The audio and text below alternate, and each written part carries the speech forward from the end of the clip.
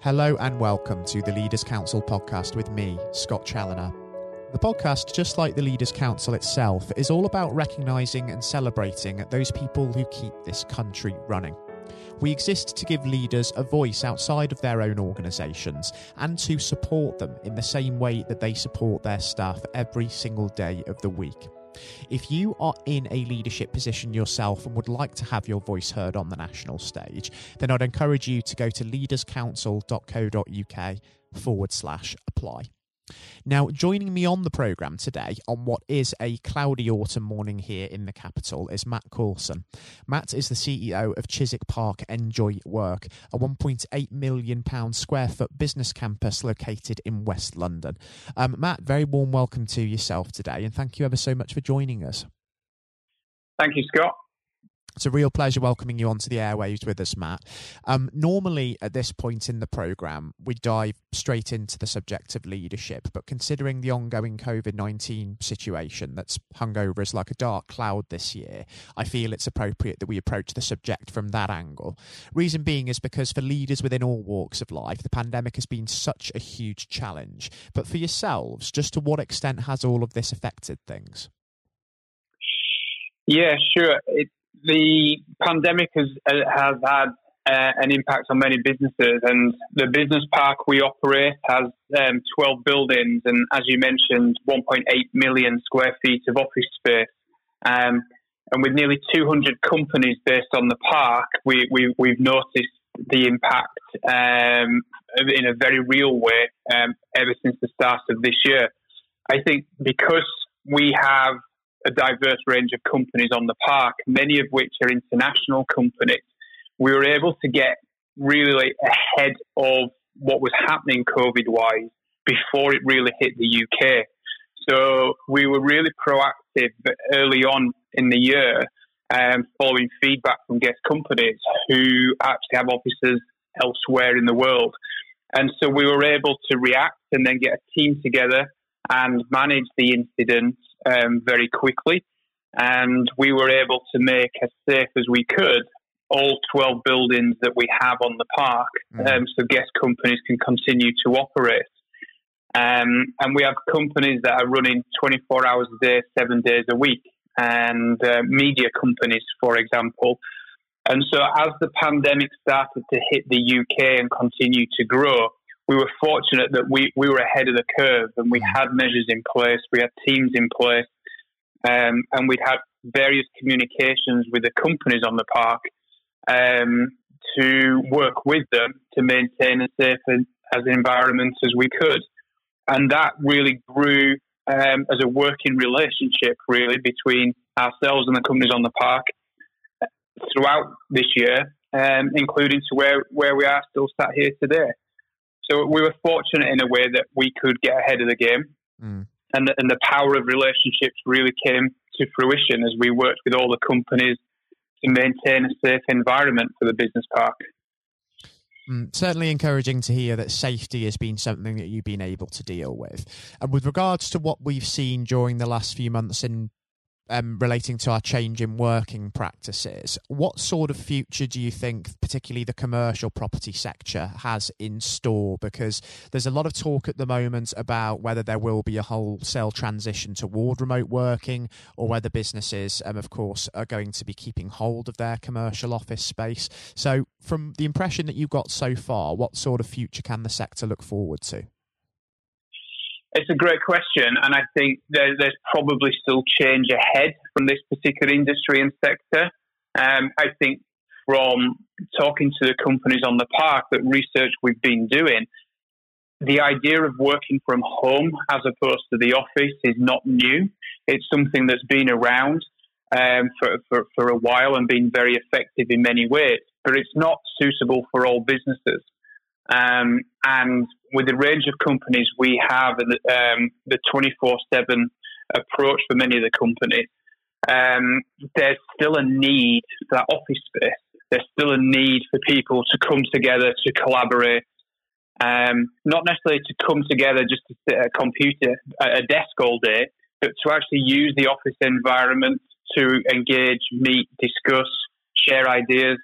And so I think it's more the office space is going to evolve moving forwards, and that's what we've seen on the park. And we've seen most companies on the park, as there are nearly 200 companies, and they're all still using their office space in some way, shape, or form, just slightly differently to how they may have used it before. So I think it's important, is the office space for a business.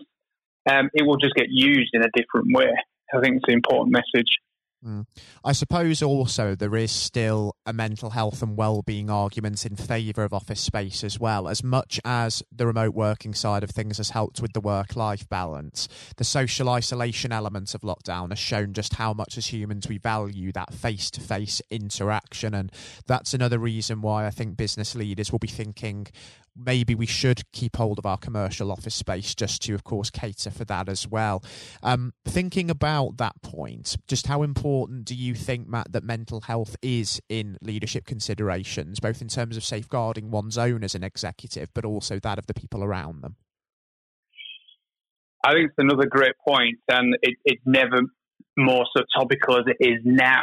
I think well-being in the corporate world has grown in focus for companies over recent years, and I think this will push it to an even bigger focus and priority to make sure that companies in the corporate world truly have a robust well-being mental health support packages available for their teams.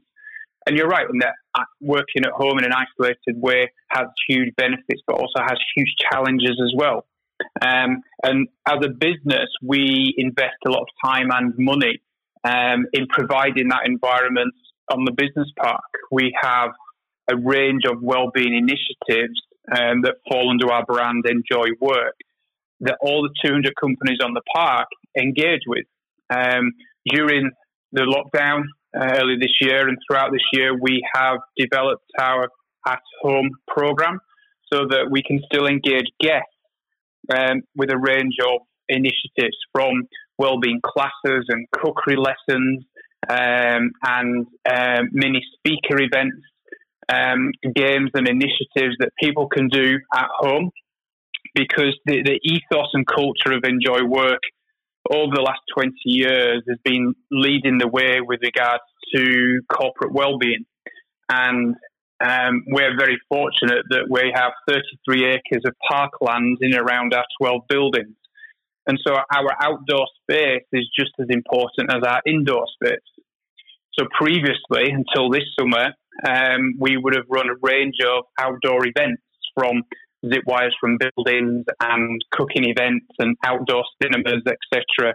And it's really about trying to enhance the well-being while you're at work, so you can improve your performance and get more out of your working hours by being healthily, both physically and mentally and socially.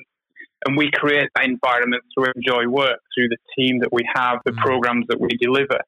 And many of the companies on the park are truly invested into that value, and that's why they've stayed with us for so long. And moving forwards, our at-home program will continue to evolve and grow. And we'll then, as we move into next year, we'll bring back some of the physical initiatives that we deliver around the park. So the environment that we create is a holistic wellbeing environment for all companies, for any worker of any age. And it's a really important part of the future. Even during lockdown, we have a range of initiatives that have continued to run week after week, which have been hugely popular, where people can still be engaged whilst working at home, as well as for those working on the park. And I think the relationships that we have with the companies on the park will continue to grow as we develop new and innovative events and wellbeing initiatives moving forward. So it's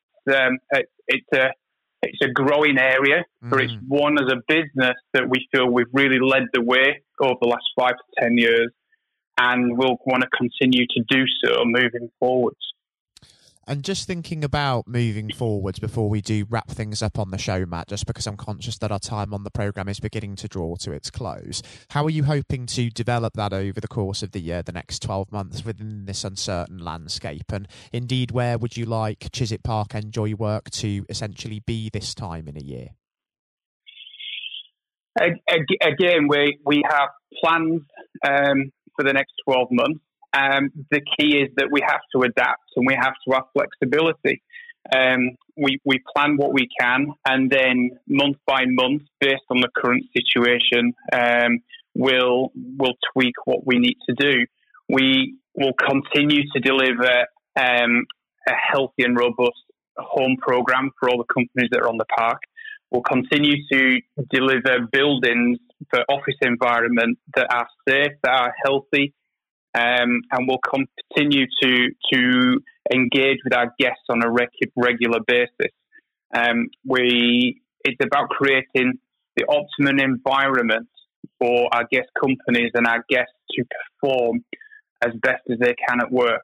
And it's anything from smart buildings, smart energy management, smart events, smart initiatives to help people keep healthy whilst they work. And we're going to continue to lead the way with this, with new innovations and new initiatives that we're researching and brainstorming literally on a monthly basis over the next 12 months. And so in 12 months' time, Scott, I believe we'll continue to be a business park that leads the world in how to engage companies in well-being and health and provide these optimum office environments for the future. And it's a fantastic mission that you're on, Matt. I'm thoroughly pleased with the scale of the ambition that you have, even in the uncertain landscape, and that sort of positivity, that optimism. It's really infectious during a time like this, and I think we could all use a dose of that to really up the morale. And I think, just given the scale of those ambitions again, I actually think it would be wonderful, Matt, to catch up in future and have you back on the show with us, maybe a few months down the line, just to see how that's all starting to bear fruit for you, and hopefully there'll be some really good news to share. Yeah, I'd welcome that. I'd be happy to share, and it'd be great to come back and share how we're moving on that mission. It's tough times out there, and with the right leadership and the right framework, we can all get through this, and we can all come out stronger in some way moving forward. Absolutely. We can, for sure. There are certainly a lot of lessons for leaders to take away from this whole experience, and we can't lose sight of that going forward, for sure. And it's something that we need to really keep at the forefront of our minds as we try to negotiate this tricky winter ahead. For now, Matt, thank you ever so much for your time and taking to join us on the show. And do, most importantly, with everything still going on in the world, take care and stay safe until we do get an opportunity to speak again. Thanks very much. Best wishes, Scott. Take care of yourself. Thank you. And I would also extend that to all of the listeners tuning into today's programme as well. Please do continue to stay well and look after yourselves, and please do be considerate of others, because it makes such a difference in saving lives during this time. It was a pleasure for me to welcome Matt Coulson, CEO of Chiswick Park Enjoy Work, onto today's programme. Next up on today's show, we'll be joined by Jonathan White for his exclusive interview with former England cricket captain Sir Andrew Strauss. Now, during his playing days, Sir Andrew joined an illustrious club of just 3 England skippers, himself included, to have secured the Ashes both at home and away in Australia, as well as racking up the second highest number of Test wins for an England captain in history. Quite impressive. Since retiring from playing, Sir Andrew has spent a period of time as Director of Cricket for the England and Wales Cricket Board, and further expanded his work championing charitable and mental health concerns. And I do hope that all of you enjoy listening just as much as Jonathan welcomed the opportunity to catch up with him. All of that will be coming up next. Hello and welcome. I'm Jonathan White, and today we're joined by Sir Andrew Strauss, former captain of the England cricket team and former director of cricket at the ECB. Sir Andrew, thank you very much for joining us today.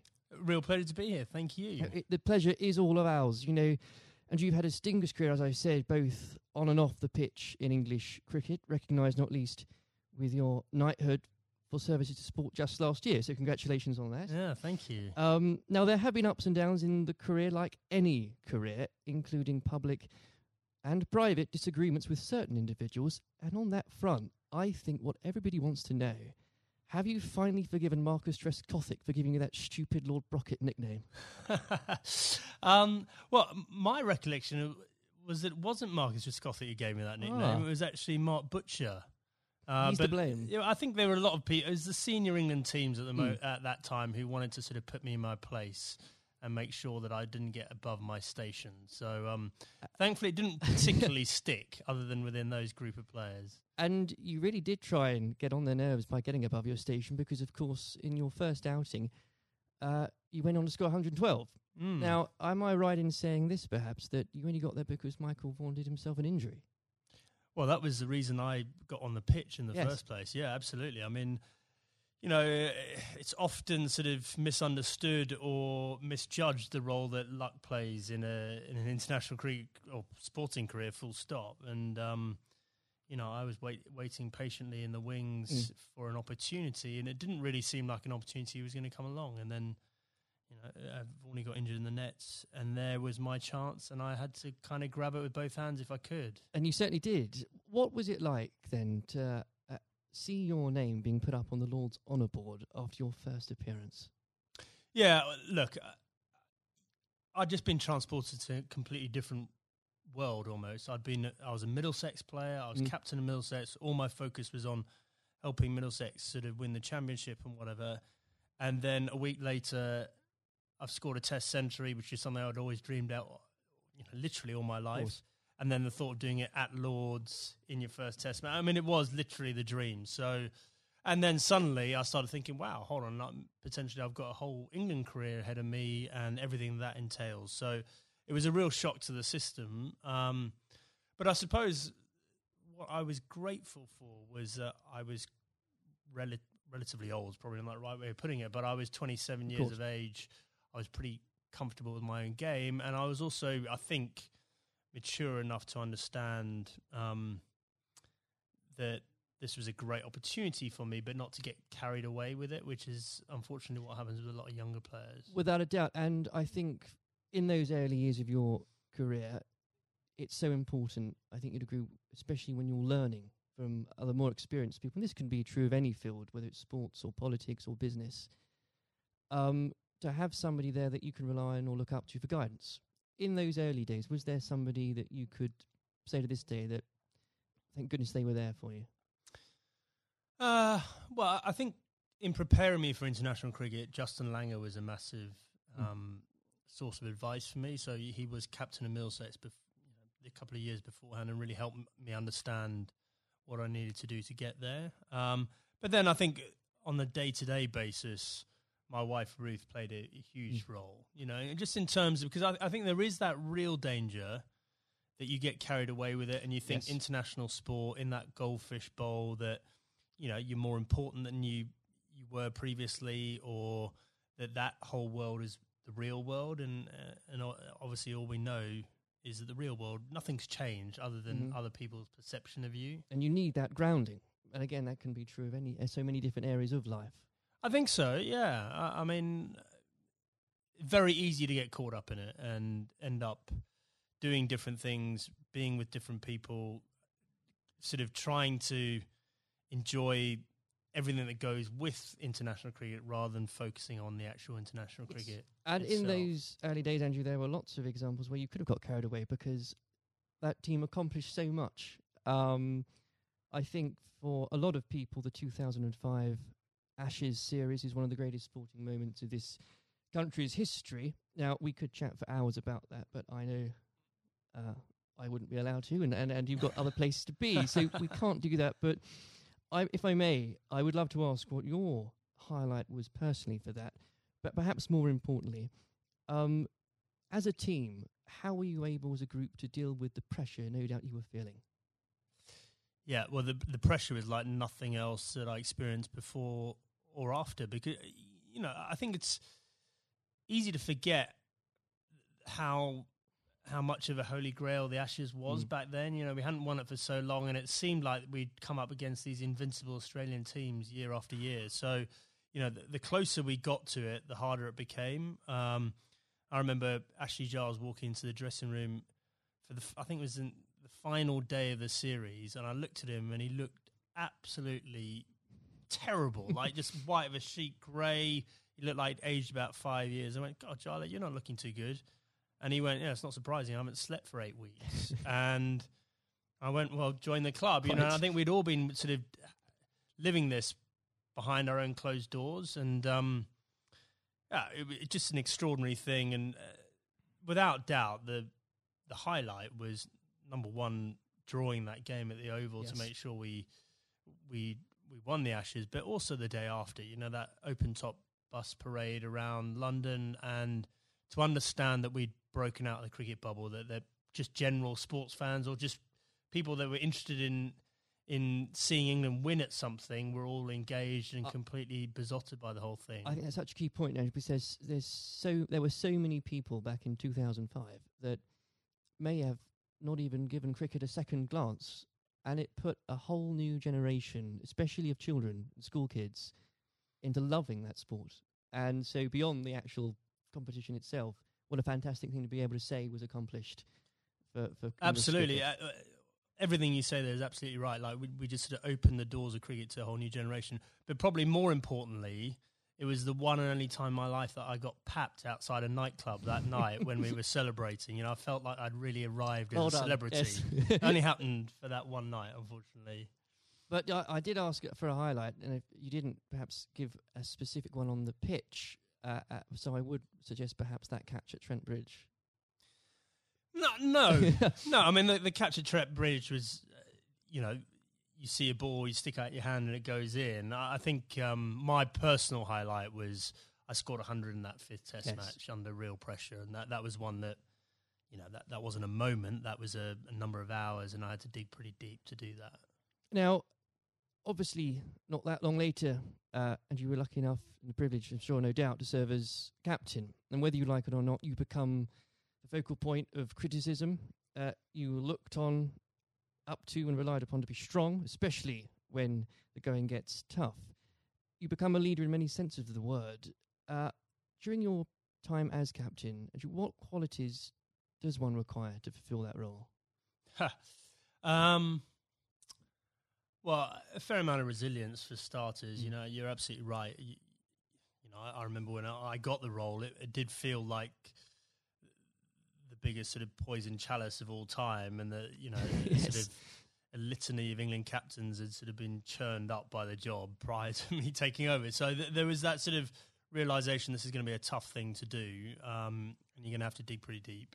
But I think actually the most important thing was sort of just pushing all that noise to one side and just clarifying, okay, if I'm going to do this job, what is it that we really want to achieve out of this? And so suddenly that becomes a bit more exciting and a bit more enticing, the idea of, well, we can do something that's never been done before here, and I've got the opportunity to play my part in that. So, you know, I think that was a big part of it for me. You know, I think a lot of those qualities around leadership, I don't think you have them until you're in that situation. Absolutely. It's very hard to prepare yourself properly for those sort of situations. And when managing a team, you're required to manage, of course, what some people could call big personalities. Others could use different, shorter words. How poisonous can it be, when players, and indeed, and this applies again to so many different areas of life, when individuals think they are perhaps more important than a team? Well, I think probably worth broadening out that a bit. You know, I think there are all sorts of different people that you have to sort of contend with in a team environment, and the job of the leadership or the management is to try and sort of gel them all together and get them bought into what you're trying to do and whatever. So, you know, there are some people that are a bit more self-absorbed. There's some people that are slightly more maverick in the way they view the world. There's some people that are very quiet. There's some people that are, you know, perhaps very worried about what might go wrong. And so you've got to try and understand all these people individually and try and get the best out of them. But there was definitely a line there for me in terms of embracing difference up to the point where someone following their agenda was going in a completely different path from the team's agenda. And, you know, if and when that happens, that that should be a problem for a leadership, and if it isn't a problem, then you're not doing your job properly. Absolutely. And with all that in mind, actually, and perhaps this is a bit of a mean question, but what advice would you give to others in a similar position, leading a team, being looked up to? What would be the key advice you'd give to them, and that you couldn't really do without it? Just generally about leading a team? I think so, yes. Okay, number one thing about leadership, I'm absolutely certain about this, is that the people you're leading need to know that you care about them. And if they genuinely believe you've got their best interests at heart, they will forgive all sorts of other inadequacies you might have, and I definitely had many, because they'll know your heart's in the right place, and they'll feel comforted. There'll be a degree of sort of psychological safety or whatever you might term to make sure that the team comes together when the going gets tough. If they genuinely don't believe you care about them and you're in it for yourself, doesn't matter how charismatic you might be. It doesn't matter, how gregarious and how impressive you might be as a person. They will be wary of you, and they will start looking after their own interests very quickly. Now, in 2015, obviously, you were appointed as director of cricket at the ECB. You took some pretty major steps early on. You brought in Trevor Bayliss as coach, was brought in. You put a much greater emphasis on limited overs cricket. Now, in the abstract, what had you identified that needed to be changed for English cricket? And were there qualities that you had developed, you'd found out you had as England captain, that you were able to bring over the job? Okay, so the first thing was we had this unbelievable opportunity of the World Cup on home soil in 2019. I was sick and tired of watching us make the same mistakes in World Cups, and this includes my time as captain. We just kept it on sleepwalking our way into it and pretending everything would be all right on the night, and it never was. And so I definitely made it our priority to win that 2019 World Cup. I thought that was more important than anything else that was going to be taking place in my tenure. And I knew in order to do that, we had to completely shift our perception of white ball cricket. Quite a radical shift from what we were coming from. Yeah, but the rest of the game had moved on. And the rest of the game had understood that white ball cricket was playing an increasingly important role in both financially, but also in terms of players' focus and interest. Yes. And we had to move. In fact, we didn't have to move at times. We need to get ahead of the time. So, we had to completely shift both our philosophy, but also the way we played in order to do that. And I was very lucky having both Trevor Bayliss and Owen Morgan, who were prepared to sort of role model that and lead that through.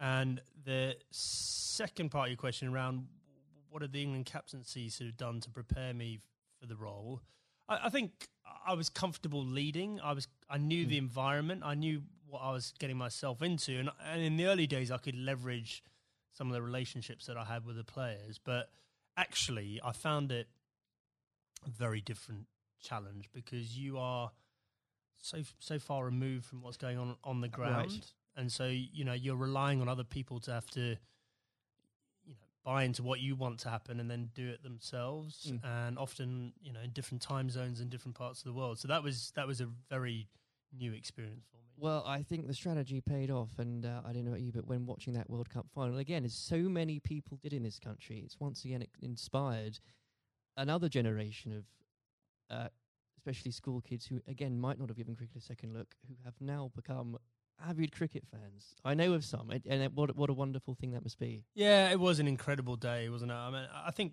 in our vision, like when we're talking about the opportunity of winning the 2019 World Cup, I had this vision in my mind of Lords on a sunny day and a close finish and the incredible kind of, emotion that went with it. No one could have dreamt how it played out. I've never seen anything. I've never seen a game of cricket like that in my whole life, and for it to be the World Cup final was quite extraordinary. I know some fantastically avid cricket fans who were Googling there and then what exactly the rules became, because so was I, actually, yeah. Absolutely. Now, Andrew, in your wife's memory, you established the Ruth Strauss Foundation last year. In doing so, whether you'd admit it or not, yourself and the foundation has become an inspiration to thousands, husbands and wives, mothers and fathers, sons and daughters. Please do take some time, if you wouldn't mind, and you to explain to the listeners the work the foundation does and what it's been like to lead a project like that. Yeah, thanks. Well, look, I mean, we obviously had a very tough journey as a family. First of all, Ruth being diagnosed. Ruth was someone that was always well. You'd never think she was going to be someone that was sort of laid down by cancer. And for us to find out that she had lung cancer was extraordinary. She'd never smoked a cigarette in her life. And I think we all had this perception of lung cancer being a smoker's disease. Absolutely. And so just having gone through the experience and obviously some very low times and us coming to terms with the fact that Ruth had stage 4 cancer and she was going to die, we learnt a lot in that process. And thankfully we had time for me to speak to Ruth before she died about legacy and what we could do to make something positive come out of, this experience we'd all been through. And so after she died in December 2018, I came back and launched the foundation with two focuses. Number one, to fund research into these rare forms of lung cancer. These are the non-smoking lung cancers. 5,000 to 7,000 people each year in this country are diagnosed with these. No one knows why they're getting them, but they're on the increase, and it's young women that are affected more than men. Extraordinary numbers. Yeah, I mean, in the list of top 10 cancers, it's number 8. Rare forms of lung cancer, number 8. So it's not really rare. It's probably a misnomer, but it's, we're really lacking in funding and understanding. And then the second element, and probably this is in some ways more pressing, is to help cancer, anyone who's got cancer who has an incurable diagnosis, to help them and their families prepare themselves for death. And so in order to do that, we need to be able to find ways of them having open conversations with each other, because if you do this well, it should help the bereavement afterwards if you're well prepared for it. It's not something people like to do. I was very lucky that Ruth wanted to do it. But also we have to have that debate about the taboo of death and, effectively how uncomfortable we are talking about it, and certainly how bad we are preparing for it. If you think for a moment about antenatal classes before you have your baby, like how we're preparing you for how your life's going to change, and we do nothing around death, even though we're all going to experience it in one way, shape or form. And,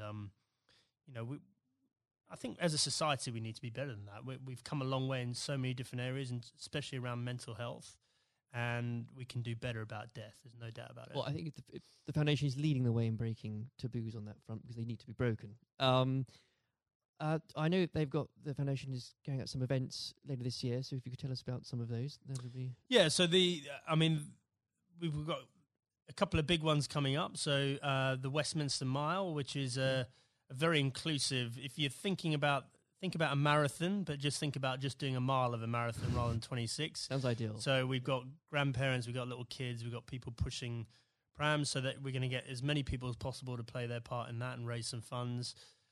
We've got the Red for Ruth Day at Lord's again, so that was an incredible day for us last year. Whether you were there or not, especially if you were there, I mean to say, but whether it was the photos in the papers the next day, what an I think it was the 15th of April, wasn't it? What an extraordinary day, and what an overwhelming day that must have been for you. Yeah, absolutely. Well, I mean, an Ashes Test match is a big day anyway, and then for us to have that extra element of the Red for Ruth Day, and to see the wave of support, myself and the boys were incredibly profoundly affected by that in a good way. We felt so much love and support there. And then the foundation is directly benefited hugely by the funds raised. And we want to take it up a gear this year and make it more of a community thing, not just the day at Lord's. I even saw some of the stuffiest members of the MCC, Andrew, wearing red. So what an extraordinary thing. Yeah, well, a lot of them wear red trousers anyway, I think. But absolutely. They were right behind us. And, we really want that to be something that's embedded in in the English summer, just like the McGrath Foundation Days Yes. in Sydney in Australia. Well, it's been a complete inspiration, and I very much hope we can talk about that perhaps late in a few months as well. Absolutely. Before we go, as I'm conscious of the time, it's also an exciting year for domestic cricket, not least because of the introduction of the 100, not without its critics, Andrew, I know you're a big proponent of it. The Blast has clearly shown that the short form of the game has brought cricket to a new and growing audience, exciting games. What do you say to those that ask, why do we need the 100 as well? So the 100 is the most important step forward in domestic cricket in this country ever. And the reason for that is that increasingly, there's two things. First of all, we need to break out of the cricket bubble. So the Blast followers tend to be the same people that follow other cricket. Right. And therefore, that's a small audience and potentially a declining one over time, even though the Blast sales are increasing. We need to break out of that and try and get more general sports fans into cricket. But more importantly, just the way the tournament's set up, and it's one game a day over a 6-week period, broadcasters will pay money for that. And therefore, what we're trying to do is reduce our reliance on international cricket paying all the bills. If you think about Test cricket and some of the issues around the world, we just can't rely on that money coming in to fund the game. So we need to find another way of doing that.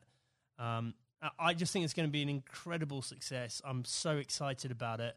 I know there are people that are worried about it, but in 2 or 3 years' time, we're going to have our own short form tournament that will rival the Big Bash, and we'll be moving towards the IPL. And those are two enormous events out there, and we can have our own version of that ourselves. I can feel your enthusiasm for it. As an Essex fan, I'm still stumped as to, I think I'm going to have to choose between either supporting a team based at the Oval or a team based at Lords. And I'll get over that, but I'll have to do it. Well, surely it's got to be the Lords one, right? Of course. Yeah. Sanju, it's been an absolute pleasure discussing that and everything else with you today. Thank you very much. Cheers. This has been the Leaders Council podcast. Thank you for celebrating excellence in leadership with us. I've been your host, Scott Challoner. Until next time, goodbye. Thank you for listening to our podcast.